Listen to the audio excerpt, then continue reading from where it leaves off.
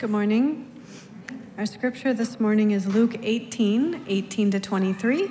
You can follow along in your Bible, or that should also be on the screen behind me, or it's also in your bulletin. So if you would please read along with me.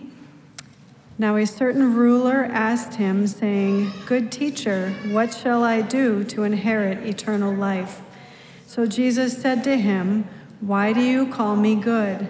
No one is good but one, that is God. You know the commandments. Do not commit adultery. Do not murder. Do not steal. Do not bear false witness. Honor your father and your mother." And he said, "All these things I have kept from my youth." So when Jesus heard these things, he said to him, "You still lack one thing. Sell all that you have and distribute to the poor, and you will have treasure in heaven, and come, follow me." But when he heard this, he became very sorrowful, for he was very rich. May you have a blessed Sabbath.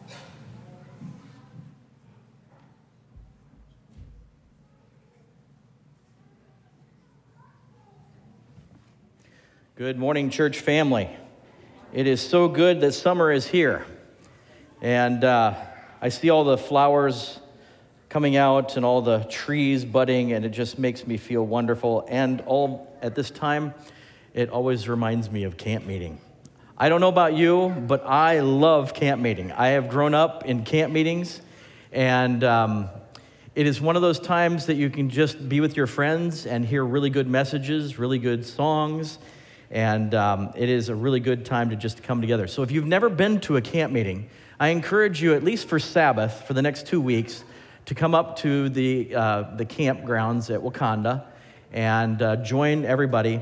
This next weekend is usually the time that we have a potluck, and it's usually on the right-hand side of the big pavilion, usually out in the little grove that's there. If it gets really hot or it's raining, we usually move indoors, but please, if you would like to come up there, bring something to eat, like a plate to pass or something like that, or some snacks or something that everybody would have some food. That'd be great.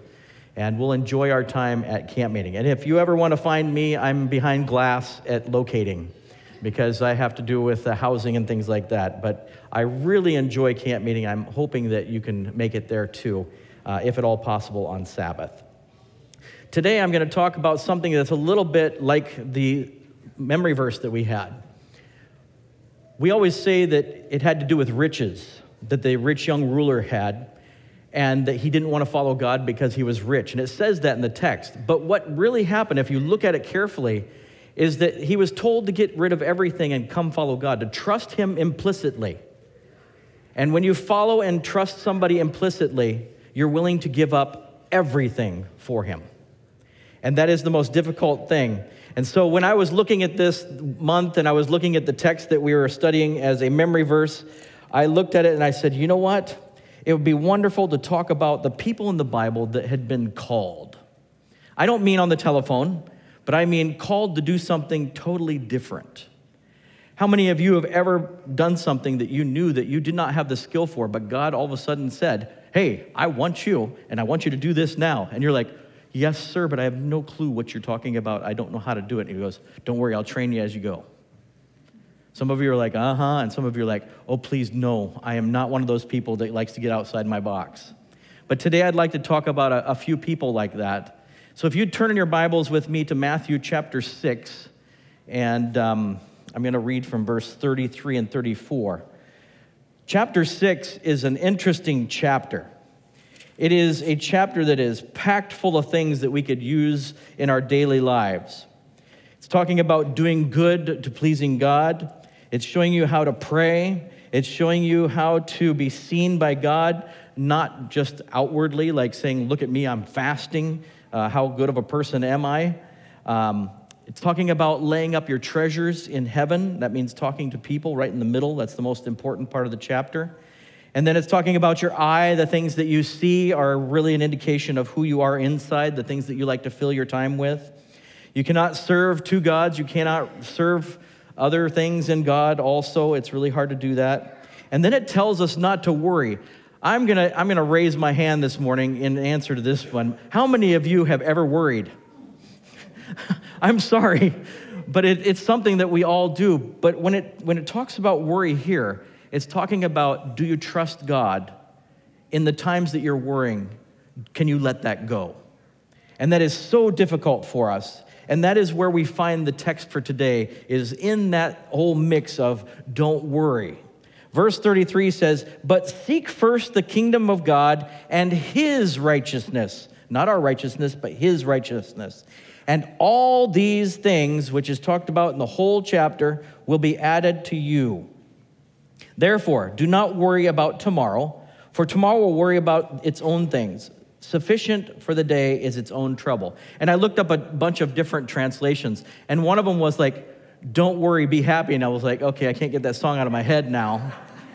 But the other one was like, don't worry, because the things that are happening today, if you worry about them, you'll have really a bad trouble with the new things that are going to approach you today. And tomorrow you're going to have some really bad things that might happen, or some wonderful things, but you can't think ahead and say, oh, I don't think it's going to be good tomorrow, because basically things will be bad if you say they're going to be bad, or good if they're going to be good. And if you look back in your life and you look at all the wonderful things, you'll have a wonderful memory of what you have seen in the past. And if you don't, you'll think that your life has been a failure. So what he's saying is, don't worry about those things. Leave it to God and say, I choose to find the good things that are happening around. I choose the things that God wants me to do. And when God calls us to do that, I think it's an amazing thing that'll happen. Just listen to a few, not all the ones in the Bible, but a few people that have been called by God. Noah was called to build an ark. It hadn't rained ever. Just think about that for a while. It hadn't rained, and yet he was called to build an ark. Abraham was called to start over in a new land.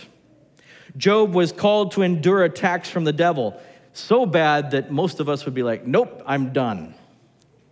Esther was called to save her people, even if it meant her own life. Moses was called to bring his people home from a place that was pretty comfortable if you weren't a slave, and most of them were. Joshua was called to go against Jericho and other cities and lead his people. The prophets were called to warn the people to repent of their ways. How many of you have seen that every prophet was well loved? If you want to get somebody upset at you, point out the problems that they have and that they need to fix them. They either attack you or run away. And that's what happened during their time, the prophets. Jesus was called to be the Lamb of God and to step down from his throne in heaven. Paul was called to preach to the people while the people were trying to kill him. Peter was called to become a fisher of men after being a fisherman for years. Thomas was called not to doubt, but to do the mission that he had in India. John was called to write the revelation of Jesus Christ. Can you imagine having those dreams? Those dreams must have been wild, because I read Revelation and go, woohoo, man. So the word called, it's not just a, hello, would you please do this for me, like the nominating committee is about to do with a lot of people. When God starts talking to you and wants you to do service as a missionary, either right here in your hometown, in the place that you're at, your home space, or whether it's going to another country, it's a little unnerving sometimes. Because we think that we have to have special training. We think that we have to be a pastor or a teacher, a missionary, something. We have to have something, don't we? But no, when God calls, I'm going to show you a couple stories today that God does not need you to be well qualified. He is well qualified to qualify you. Matthew 6 is talking about a lot of this, seek first the kingdom of God. I think that's the most important thing. If you want to be called by God, seek his kingdom. Strive for it. And a lot of people are like, well, I have to perfect that. No, you do not. You have to seek it. You have to strive for it. You cannot perfect God's kingdom. He is the one that will perfect us. Don't worry about the things that are going to happen tomorrow or the things that have happened in the past or the things that are happening today, because there's trouble enough if you worry about those things. God will take them. Then things start to happen. when God starts calling you, no longer are there just emotions. Listen to me, this is kind of hard to say because it really affects me too. When God calls us, we're no longer looking at our emotions. We're not looking at our logic. We're not looking at our politics. We're looking at the Master. We're starting to depend on him for everything. There's no other thing that will save you except for God himself. And so when we start to experience God through the Scripture, and we start to look at the Scripture daily, we start to pray to him, and we start to expect that he will take care of things, he does. You only find that out when you're in times of stress, because when you're not, you're really in charge of your own life, are you not? So the difference is when God comes and calls you, suddenly there's a moment that you know that God is speaking to you, and what do you do with that? In fact, I'm going to show you a couple times in the Bible that God called and he gave them no warning. How would you like that? I would not like it. I like to be well prepared, but gave no warning. It puts us with an unhealthy fear as Christians and even as non-Christians that we resist God when he calls. There is the knowing that something's just not right, but I don't know what it is until God steps in. And when we're studying our Bible and we're praying, all of a sudden it's like a small voice or like an impression or something that hits us and we're like, I need to do that because God has asked me to do it. It's a small but mighty voice. Well, let's look at a couple stories this morning. Let's look at a couple stories. Turn your Bibles with me to 1 Kings chapter 19.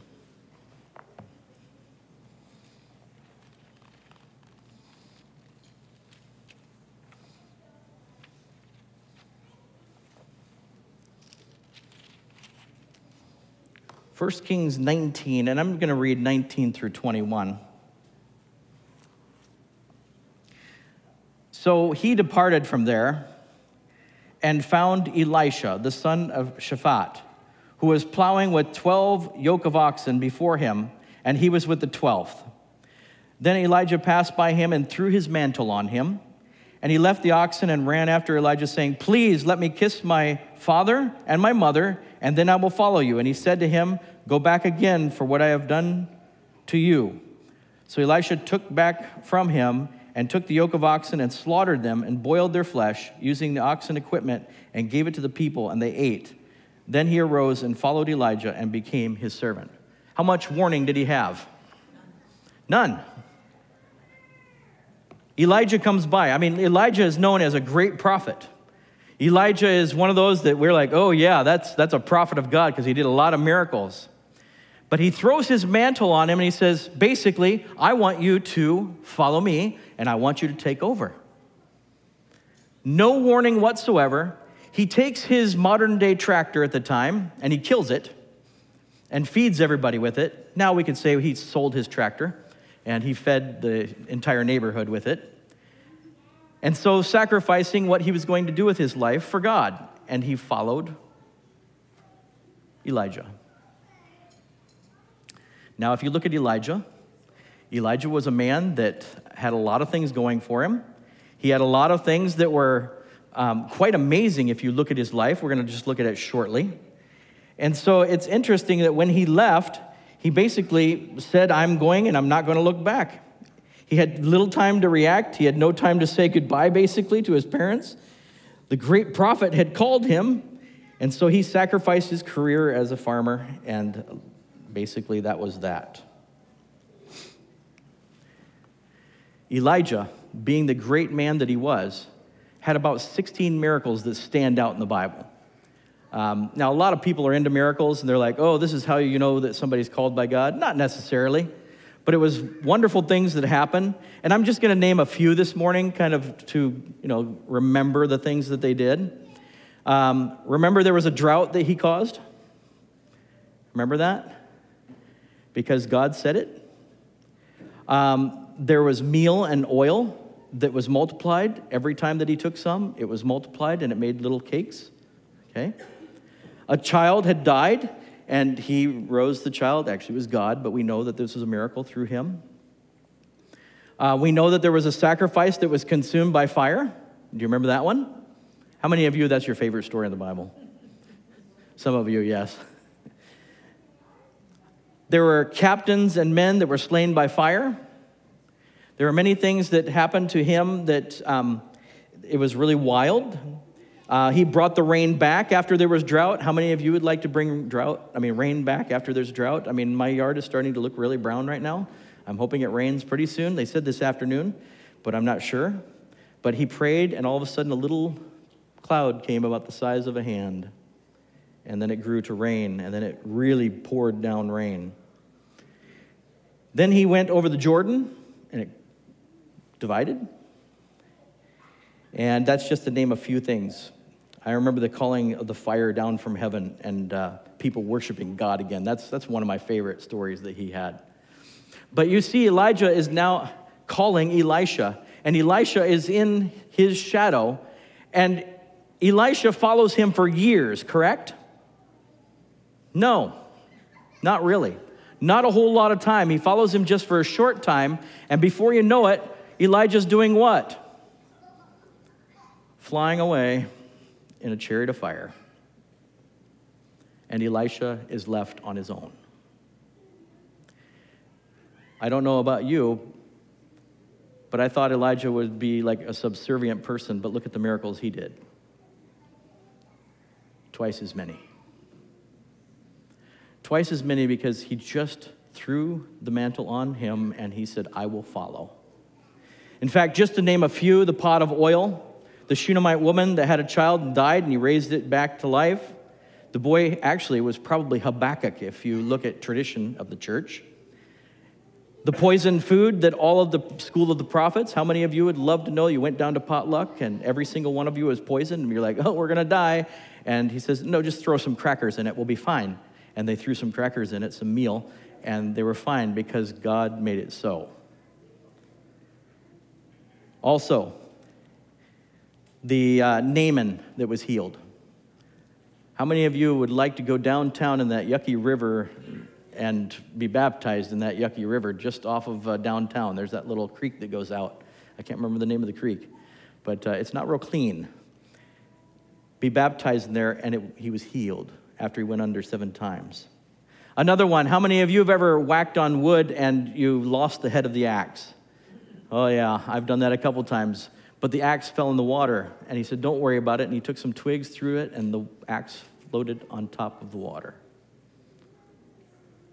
Miracles that happened. In fact, the one that I remember the most we preached about in the past is the angel armies. His servant came out and he goes, we're dead.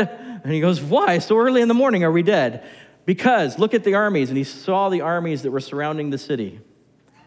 And he says, dear God, open his eyes because he doesn't see the army that you have. And he opened his eyes and saw a vast army of angels. And he was like, whoa! Being called is experiencing all these things and experiencing miracles, even if you don't do them, experiencing miracles in a way that we can't really understand. They went knowing God was calling. Because of all of these things, people were like, oh, they're of God. It happened over many years. We have had missionaries that have gone to Asia with little time to raise funds and travel. And in fact, at camp meeting, and this is why a lot of people, I think, have a fear of camp meeting. Because at camp meeting, they were like, we need a missionary in this location in Asia.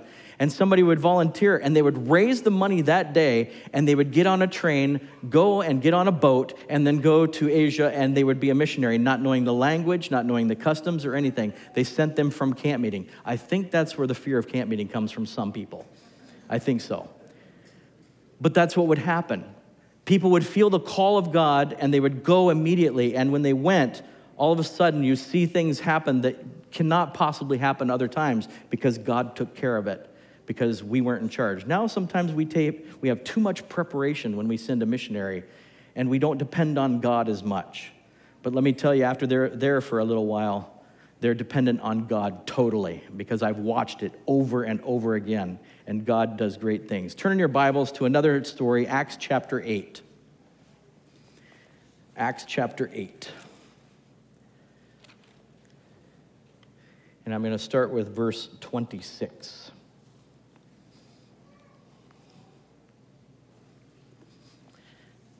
Now an angel of the Lord spoke to Philip, saying, "Arise and go toward the south along the road which goes down from Jerusalem to Gaza.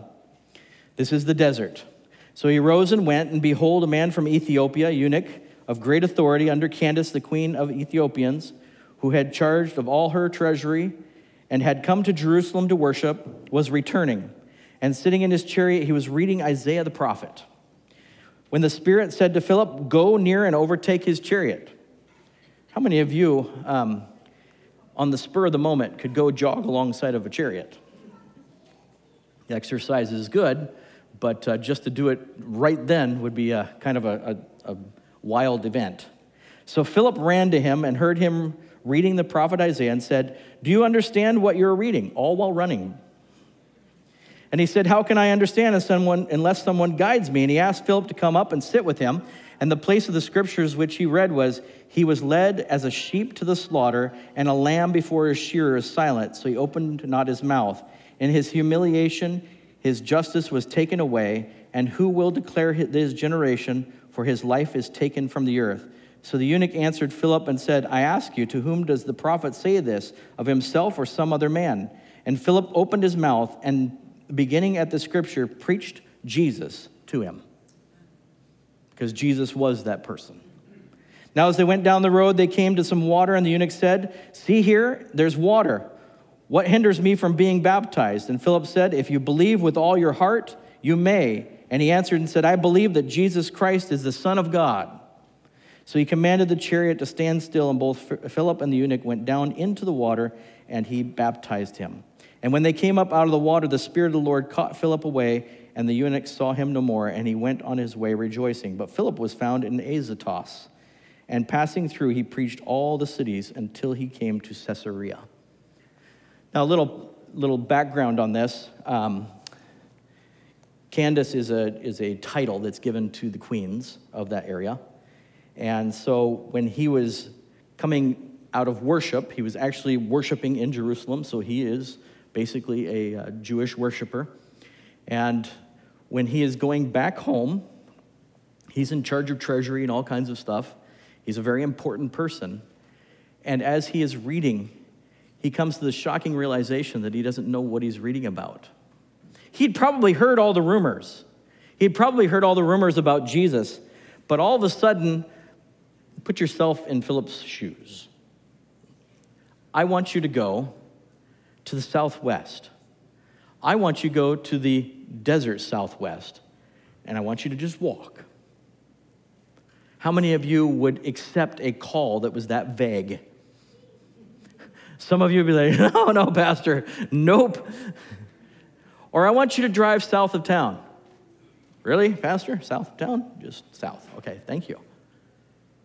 And as you're walking or driving, all of a sudden there's an impression that comes upon you, and the Spirit of God says, I want you to go and talk to that person. Okay. You start talking to the person, and you find out they're reading something, and they're like, I don't understand this. And you're like, neither do I. And all of a sudden you open your mouth, and what gushes out are the memory verses and things that you learned in the past, just things that gush out, and you're like, I don't know where that came from. You see, sometimes God calls us to be used by him, not just because he has a ministry for you, but just to be used by him. And Philip was enabling God to do that. He was open to him because Philip obviously had been following Jesus, and he obviously was in scriptures all the time. He obviously cared about what God had to say. So if you're immersed in the Bible and praying to God for him to work, something might happen like this. In fact, as the royal family heard about Jesus, I imagine it was with joy that they accepted what this man had taught, because he learned that Jesus Christ was in fact the one that was pointed forward to as the Messiah. He was baptized, and I wonder how many people were converted because of that one baptism. Right there after accepting Jesus and believing what he taught, the very next place we see him is in Gaza by the sea. He took him away. How many of you would like to travel 45 to 50 miles by thought? And then he went down to Caesarea later on, traveling. But he was taken away. He wasn't in the desert anymore. Some of you are like, I would go just for that because I want to travel with thought.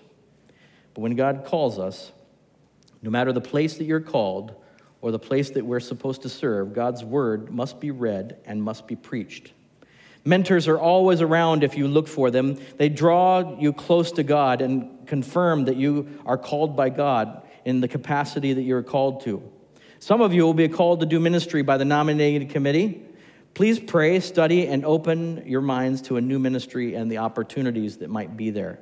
And if you're not asked to do something, make sure that you contact us and say, listen, I would like to do this, or I would like to do that, and they will prayerfully consider it. But don't be offended if they say no. We have many ministries that maybe God will start this year. Walking beside people, encouraging them in the walk of life. When you think that you have it all figured out, that's the time you need to end up down on your knees and saying to God, I want you to make sure that you are the one taking my life. I don't want to crash and burn, and that's where I learn about you. I want to be able to be beside you. You see, with a mentor and God, you can get back up and become what he wants you to be rather than being down and out or even accomplish things and it be only on your own. So Bible, prayer, and surrender of ourselves. I took this picture at about 11:30 at night up at Northern Lights Camp on the Canadian border in North Dakota. Little did I know that Sue and I and the kids would be called to the Dakotas because the Dakotas have always been places that we either drove through or that we visited for South Dakota's Mount Rushmore. Little did I know that we'd be called to do ministry at youth camps. Little did I know that I would be called earlier to Belarus when I was in my 20s and do something that I had never ever done before, and that's be out of country in a ex-Soviet territory. I still remember the first time that I came into town, everything seemed gray, and the people told me I was pretty much right because the coal furnaces in town turned everything pretty much gray. And meeting the people and understanding the plight that the people had and learning that many of them were happy in spite of the KGB and other things that had happened to them, I was dumbfounded as I did ministry, finding out that they were in fact ministering to me also. Little did I know that in prayer and supplication that we would end up in Madison, Wisconsin. I'm not a city boy. I'm more of a rural guy. But in the same respect, we found many of you as friends.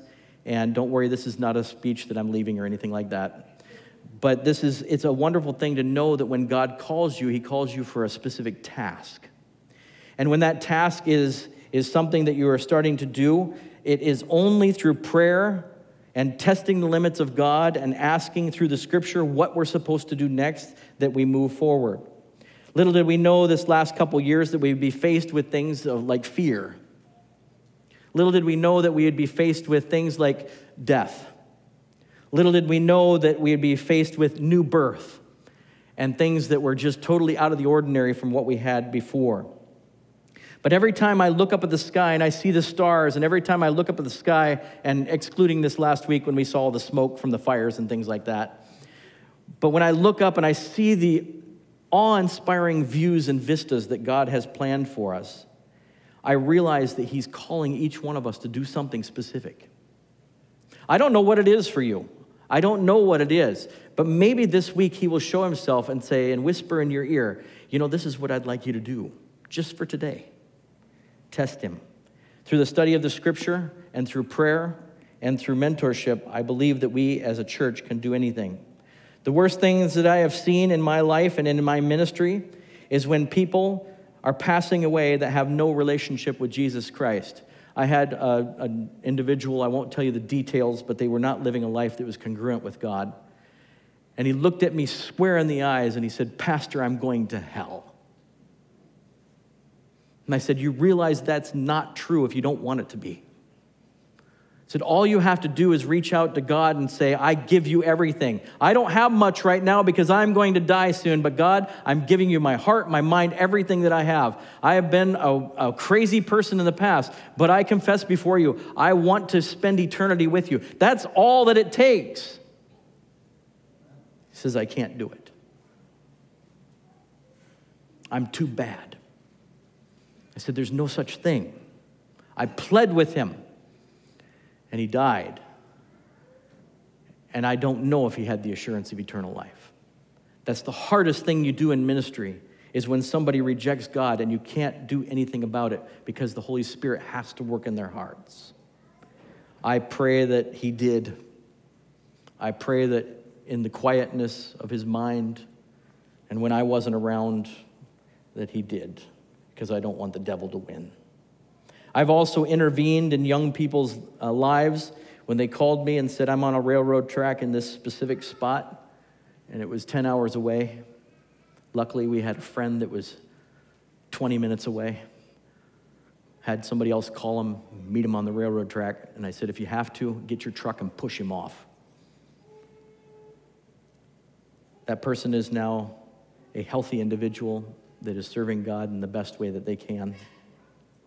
I've seen people give their lives to Jesus Christ and never look back. I've seen people struggle with relationships and with God and return to him after terrible things that happened to him. The worst thing that I have ever seen is a young person taking their own life and having to go to the funeral and having to do the funeral. But when you're called by God to do something, you've got to do it, and you've got to face those things. And when you start ministering to people and the Holy Spirit gives you the words, it's like the 101 of called ministry goes out the window because you're not doing a thing, the Holy Spirit's speaking. I plead with people just to trust God, and it will be okay. But they say, no, I can't believe in a God that lets bad things happen. A God that lets bad things happen is also the God that is there with us through those bad things. I've experienced that firsthand. My family has experienced that firsthand. We as a church have experienced that firsthand. Many of you have faced this firsthand in the last number of years. We watch a family member get sick and die. We watch family members almost die, but through the grace of Jesus Christ, and we don't know why they survive, except for that God was there. He was there even when the relatives died. God gave us a second chance, I know that. We've watched family members die. We've watched people go through all kinds of bad things because of choices. But you know what? Life is not without trouble, but there's a promise that we have. There's a promise that we have, and that promise is that those who are on our side are stronger than those that we can see. You see, that is what is called to serve means. It means that we have hope. Twice as many miracles for a guy that just threw everything away right then and sacrificed everything, and he followed. Twice as many miracles because he did it in trust with God. A lot of work needs to be accomplished here in this church, but the power will come through the Bible study, prayer, and surrender of ourselves. And the last thing, the trust in the call of ministry that God has for us. If you don't feel equipped, God will equip us, and mentorship will help with that. But we need to trust no matter what that God is there and in charge. Ministry may not be what we think it should be. It might be a whole different realm that you've never even planned. It may not even be in your area of expertise.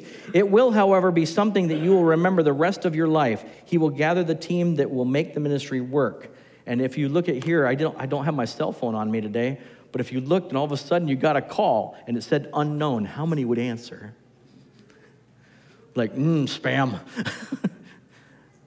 But if all of a sudden you answered, this is God calling. I'd like you to serve me in this area. God, I don't feel fit. I feel like the prophets of old. I don't know if I want to do that, God. Please. I feel it's your area. Please, I think that I have people that you can reach. I have people that you can reach in your ministry. Please. Dear God, it's awful. I've been experiencing some crazy things recently. It's okay. It's okay. I'm calling you. It's on me. Let's bow our heads. Father in heaven, I know that camp meeting is coming up, and it's a wonderful time to experience. But dear Father, we have a church here and many people here in this city. The representation of many, many towns and cities are in this congregation today. We pray, dear Father, that if you're going to call us to do things, that you'll make it evident, because it is a scary thing when you come calling. But dear Father, we do trust you. So help us as we search the scripture, as we pray, and as we trust you. We pray, dear Father, that you'll give us the ability to see where you're calling us to. In Jesus' name, amen.